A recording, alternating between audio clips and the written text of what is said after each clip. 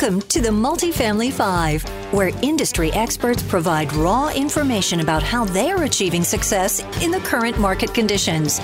And now, your host, Dallas-based real estate broker, Mark Allen.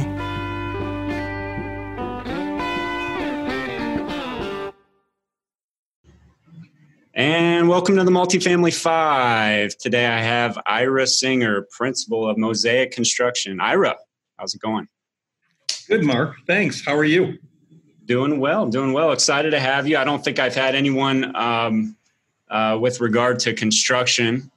So for those that are new to the podcast or haven't listened in the past, this is the Multifamily 5, and typically we ask 5 questions, just trying to get to the brunt of the discussion, no fluff. And I try to bring on service professionals and I don't know if you listen to many podcasts, but in the multifamily space, there's a lot of syndicators that are marketing to passive investors. But, I try to focus on the vendors for the most part and understand how they're helping multifamily investors achieve success. So with that, Ira, let's get into your background and experience. Want to learn a little bit about yourself and then also about your company, Mosaic. Terrific. So thanks for that. My background started almost 30 years ago through the exterior residential component of remodeling, and got my work started as a window siding roofing expert, which quickly through sales led into multifamily and other asset classes. And so in our current business of Mosaic Construction, I am charged with leading new business development. I run our marketing department. Of course, we have our team here and how we acculturate them to our Mosaic actions and our methodologies and our principles as to how we manage construction are all part of the work that I do. Also, finding new vendors, specifically trade partners, not only in the Midwest, but in broader markets for us to do our construction, regardless of the type of asset that we're working on. So, as a small business owner, involved in leadership and making sure that everything that is happening in the field in construction is as expected that we set up with our clients. Okay. And then can you tell us a little bit more about Mosaic Construction as far as, where you operate, how many employees, so on and so forth? So Mosaic Construction is located in Northbrook, Illinois. We have an office in downtown Chicago and one up in Milwaukee. We currently have 14 team members, which are positioned at the 3 locations. We work as construction managers, general contractors, where we are experts in multifamily, residential, commercial, and some other areas that are specialty construction areas, medical office, for instance. And we've been doing that since 1993. So we are doing it a long time. I have 2 business partners that are also charged with some CFO responsibilities and other leading of construction work. And we've been very fortunate through our relationships to have a variety of different projects and a continued busy through not only the last few months, but really through the course of our careers. Great. So the listeners cannot see you. I just put out the audio content, but I'm looking behind you and I see cooperation, teamwork, continuous improvement. Can you tell us anything about some of those words that are in your background? So the culture of Mosaic Construction is really based on the relationships that we have with our team and with our trades and obviously with our clients. And so to create what is behind us, which is basically a word wall, we put out a list of about 150 words to our team, and we had them rank their top 10, and we sifted through to find which words continued to be repeated and identified by our team. And so that represents like the top 20 words that are up there. And as you read them, enthusiasm, honesty, dependability, efficiency, loyalty, continuous improvement, thankfulness, strategic. Those are some of the things that we focus on in our conference room. We also have the Mosaic actions, which are really what most people would call a mission vision effort. For us, It's focused on how it all comes together for Mosaic around building relationships, closing the loop, which is huge in construction, contributing to a positive environment, anticipating needs, also a big thing in project management to see what's coming down the pipeline, communicating our story and doing it the right way. So we practice that. We make it our intention to instill that as part of our team and our trade partners. And it really helps to take things from site protection through demolition, through punch list to get a project complete correctly. Yeah, that's great. Love it. All right, so let's get into this.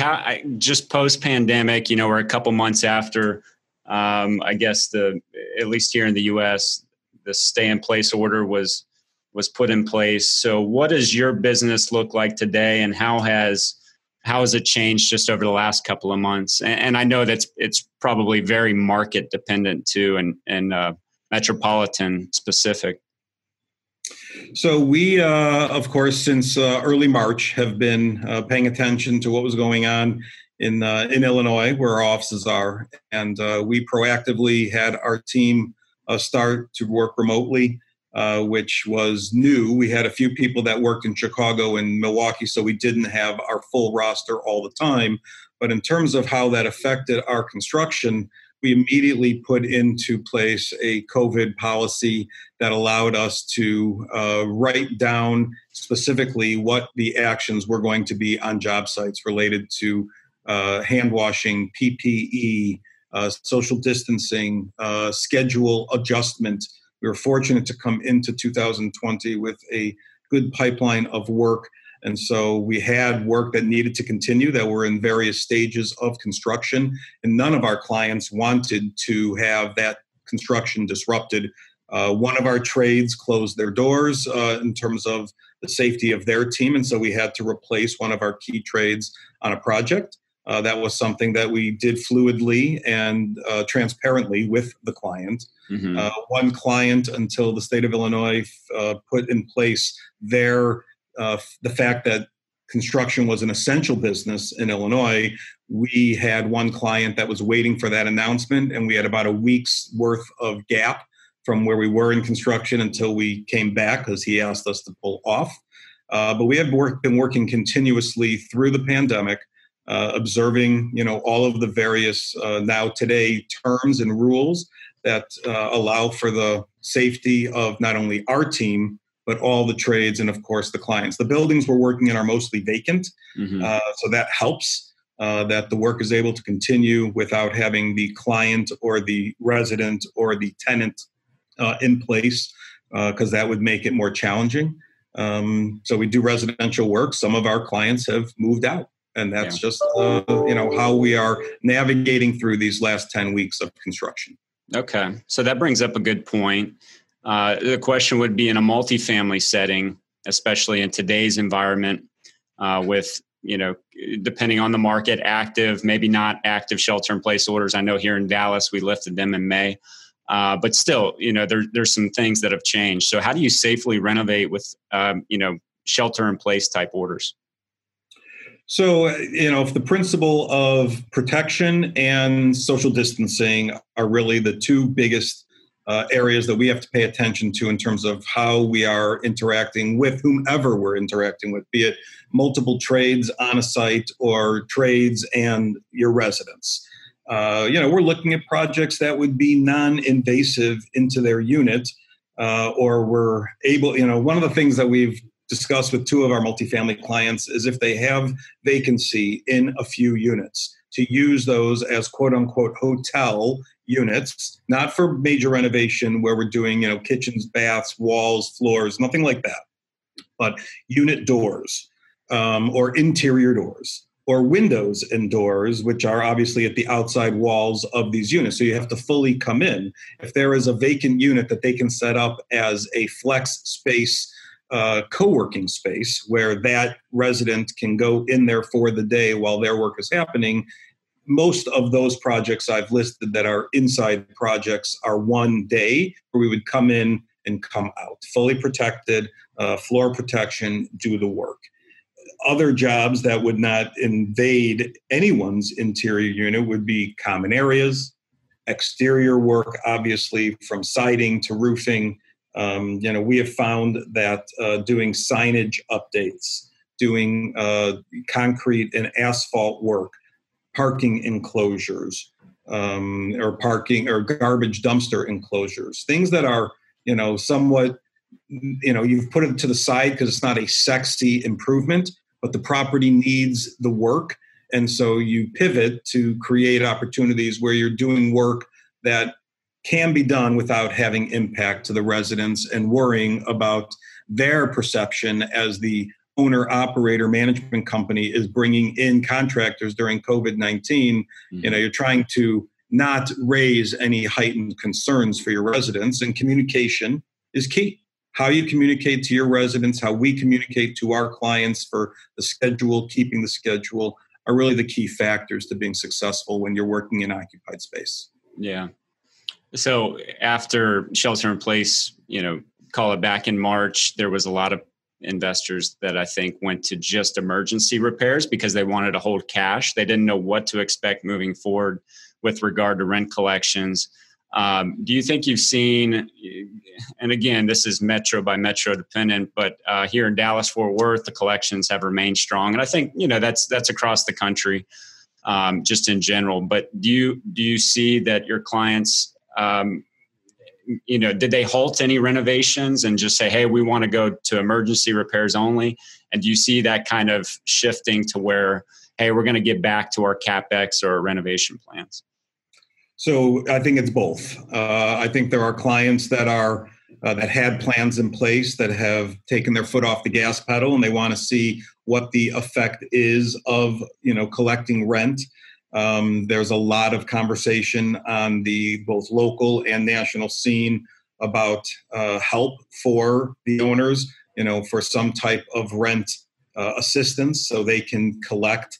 Because if they're not collecting and ultimately there's not income to support that, either their investors or the banks that they're borrowing money from to support their asset, there's going to have to be important conversations, and all of it trickles down to maybe having a squeeze on larger capital improvement projects. But there also creates opportunities to look at the asset that you own, especially in the workforce housing, where value add is really the name of the game. And with the market and the concern for people's unemployment and not having their jobs, not having their income, people still need a place to live.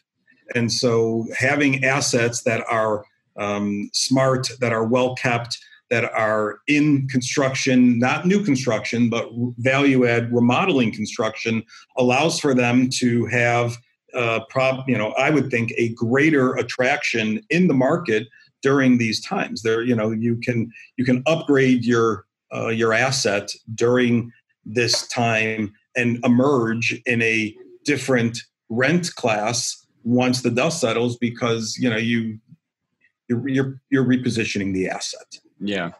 Now we may not see many or much. We may not see rent increases moving forward really for the rest of the year. Potentially even next year. So what renovation investments are investors making today to drive rent increases? Probably not today, but in the future. So I think it depends on the class of the asset we're talking about. Not everything is you can't replicate what you can do in Class A luxury rental in workforce housing, affordable housing, and student housing. They all have different needs.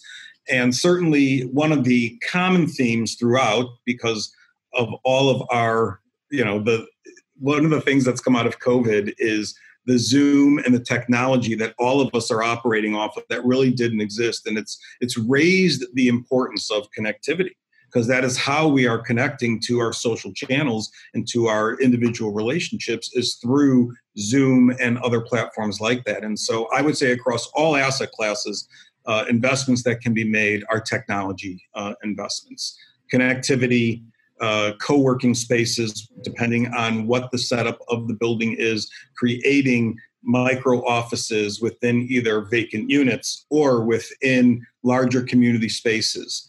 I think that is a very doable improvement over the course of any asset, over the delineation of any asset class. As far as kitchens, baths, interiors versus common areas, versus amenity spaces that don't exist or that needed to be upgraded. There's the package locker world is also, amongst all asset classes, a highly, in my opinion, very smart investment, because through the ability to not go retail shopping as consumers, we are still buying things from a variety of different online sources. And where all of that packaging comes into the asset needs to be organized. And so a package room solves for that, regardless of asset class. The ability and want to go outdoors. As we are in May and almost June, the entire country now has good weather, and having outside space on your multifamily campus, community, property, where you can go out and be safe, with your pets, with a pavilion, with some outdoor activity space, with trails. Those are all things that, as we come out of COVID, have a much greater visual for the rental market, because people realize what they haven't had over the last 3 months, and they're looking for it. So if you can speak to that in your asset makeover, those are things that I think have real value to the rental market. Do you think those achieve a greater ROI today in this environment versus the typical kitchens or bathrooms upgrades? No, I don't. I mean, I think that when you're looking at, what people live in their apartments. Yeah. And so, yes, they're, let's say that the world normalizes and people are going to work and coming back to their homes for the evening and beyond, or whatever their shift gives them time in their unit. They live in their unit. They want to have the comforts of home in their unit, which means updates and technology and pretty. Opening up walls to create a larger space within a rental unit. I do think there's a case where, in redesigning some spaces within a multifamily portfolio, you may be looking to build more spaces to segment population groups, but within the unit. I do think that, kitchens and baths and flooring and storage, appliances, lighting, those things have a greater ROI than a package room, for sure. Okay. Speaking of ROI, can you explain the ROI timeline, and then maybe help the listeners better understand the ROI timeline for common facility improvements? So if we're talking about the ability to make over an entire building or community in the common area, such as corridors, such as amenity spaces, commonly used spaces, I think that those are opportunities where you can start to charge holistically across the property for those improvements that you've made. There are certain things that matter, again, depending on the class of the asset. We're seeing in Class A not only development work, but also in reconstruction, value add, shared space, kitchen space, outdoor space, grill space, outdoor activity space. So those types of things have, I think, an immediate ROI. You can take your rent because you've made that improvement and bump. A whole makeover for interiors are more on a unit by unit, month by month basis. And I think that's much more of a test for getting your $30, $40, $80, $100 a month bump based on the investment you've made, and getting a renter in there new or re-upping an existing and upping the rent, to cover your, what you've just spent. I think that's much more on a case-by-case basis. You cannot wholesale improve the rent on a property if you're not touching the interiors of all of those units. And that takes quite a bit of time, because you can do about 20 makeover units in a month if you're really hustling, depending on what the scope is and how much you want to disrupt the asset. Yeah, so I hear that a lot as far as some investors want to go. They say inside out. They start with the interiors and then move to the exteriors. And then some are, hey, I want to get rid of deferred maintenance and then go to the inside. Then they'll go to, community amenities. Do you have any recommendation for your clients with, regard to consider workforce housing? So I would say that the assessment piece, the upfront piece, the pre-construction piece is really, really important. important. And that's not only on design work to flesh out budgeting, it's also on contractor selection to have professional eyes. If you're going to buy an asset, walking in there that the apartments need work. That the common areas are dilapidated. You may have an inspection or have eyes to see the roofs don't look too good. The siding or the guttering is falling off the building.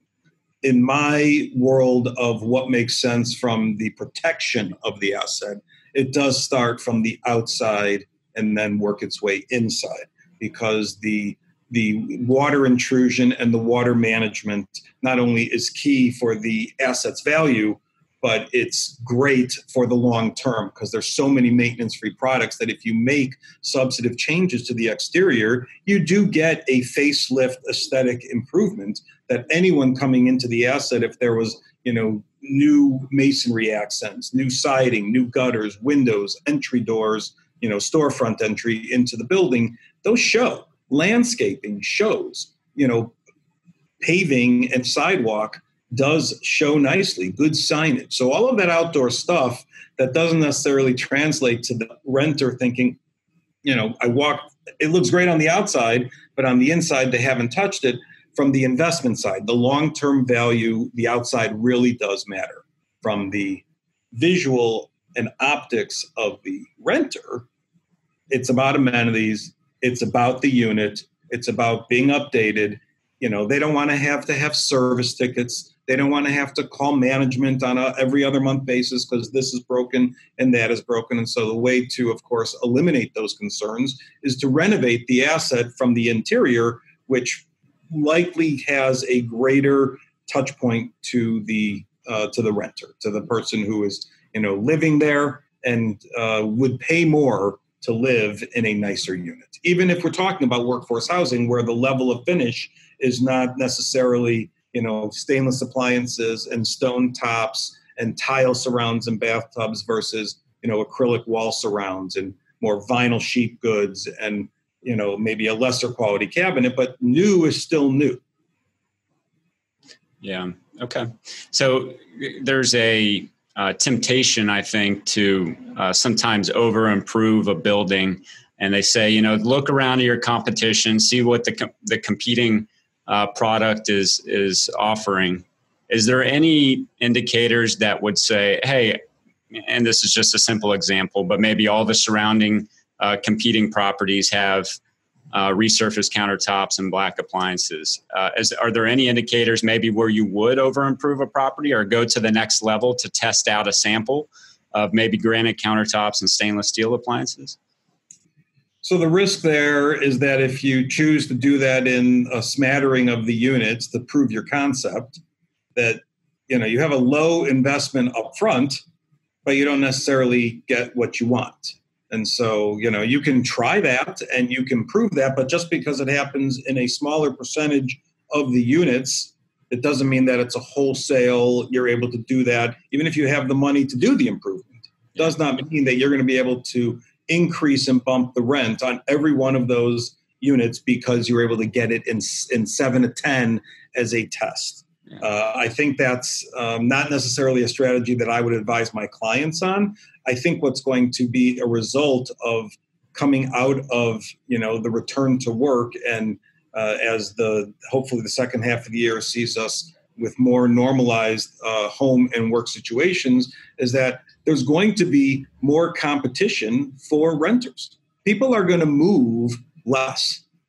There's not going to be, people are staying in place. There has definitely been a shift in mentality. And so I think that provides an opportunity if people are willing to stay. If you're going to, as an owner, make an investment into the asset, that speaks well to supporting people's new mindset that they're not moving, they have a place. There are some apartment communities are going under, some assets are not able to be staying in place. The bank has taken them back. And so what you can do to serve your residents, to give them the type of service and safety and finish and fit and finish within the asset is, I think, a strategy that owners are going to be moving toward as we come out of this situation.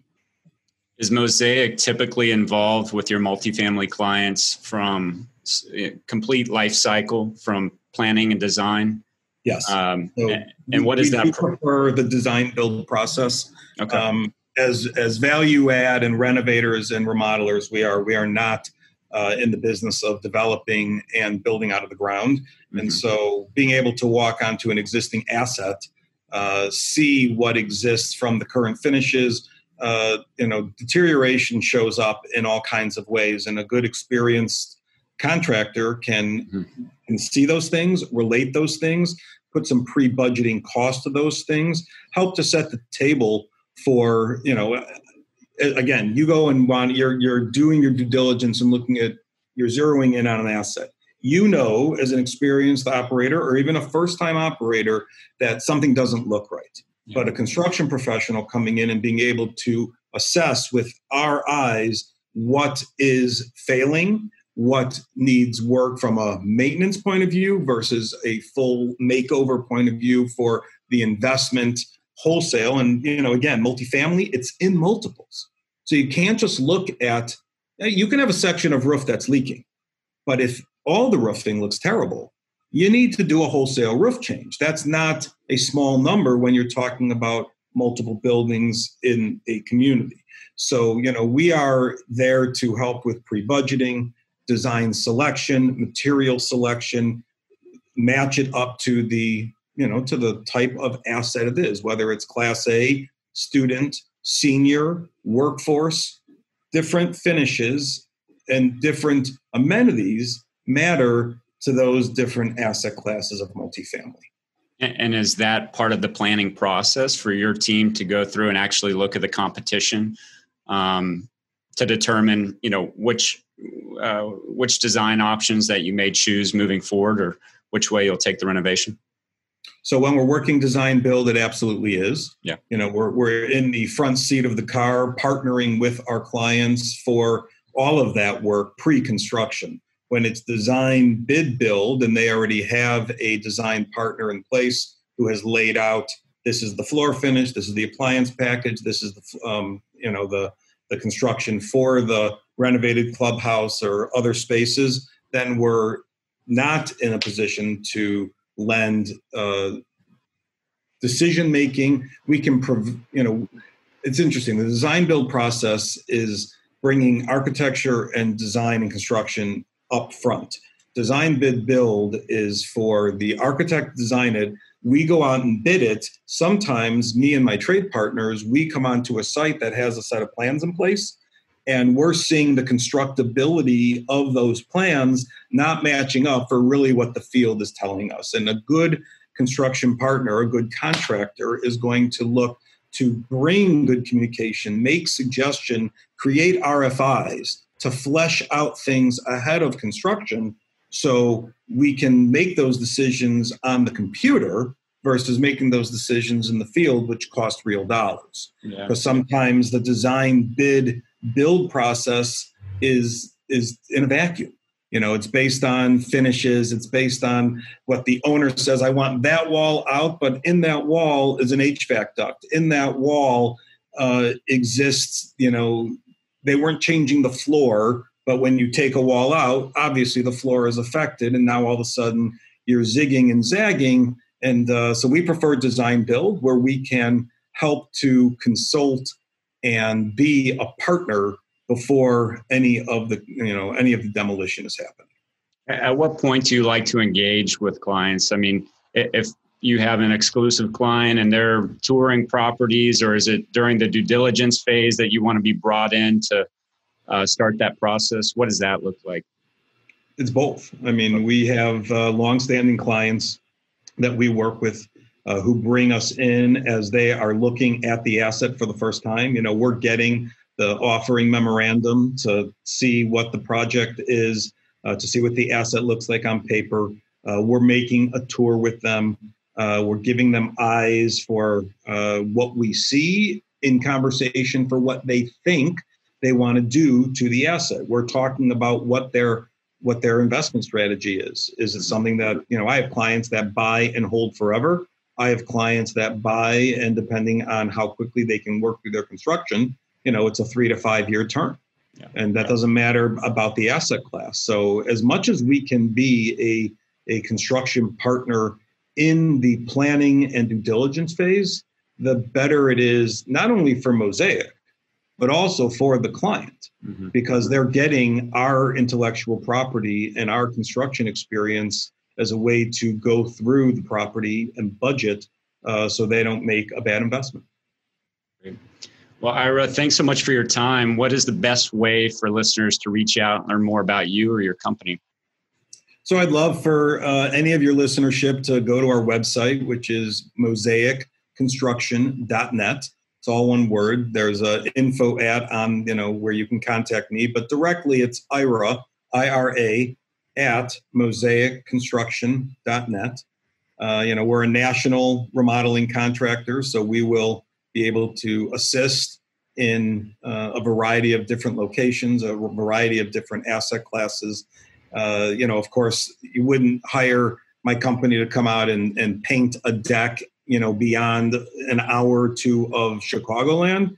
So when you're talking about, projects that make sense, you're talking about projects that are really wholesale changes, a long-term deployment of renovation to make over an asset. That's really the best plug and play for us. We've worked in the Midwest, in the East, in the West, and South. So, we're not limited by geography. We work with local trade partners to execute the work, and we manage it, obviously, from our Midwest office. All right. Ira, again, thanks for your time and thanks for sharing your experience, and I look forward to connecting soon. Mark, thank you. It was really enjoyable. I appreciate the good conversation, and you're having me as a guest on your show. Yes, sir. Take care. You too. Thank you.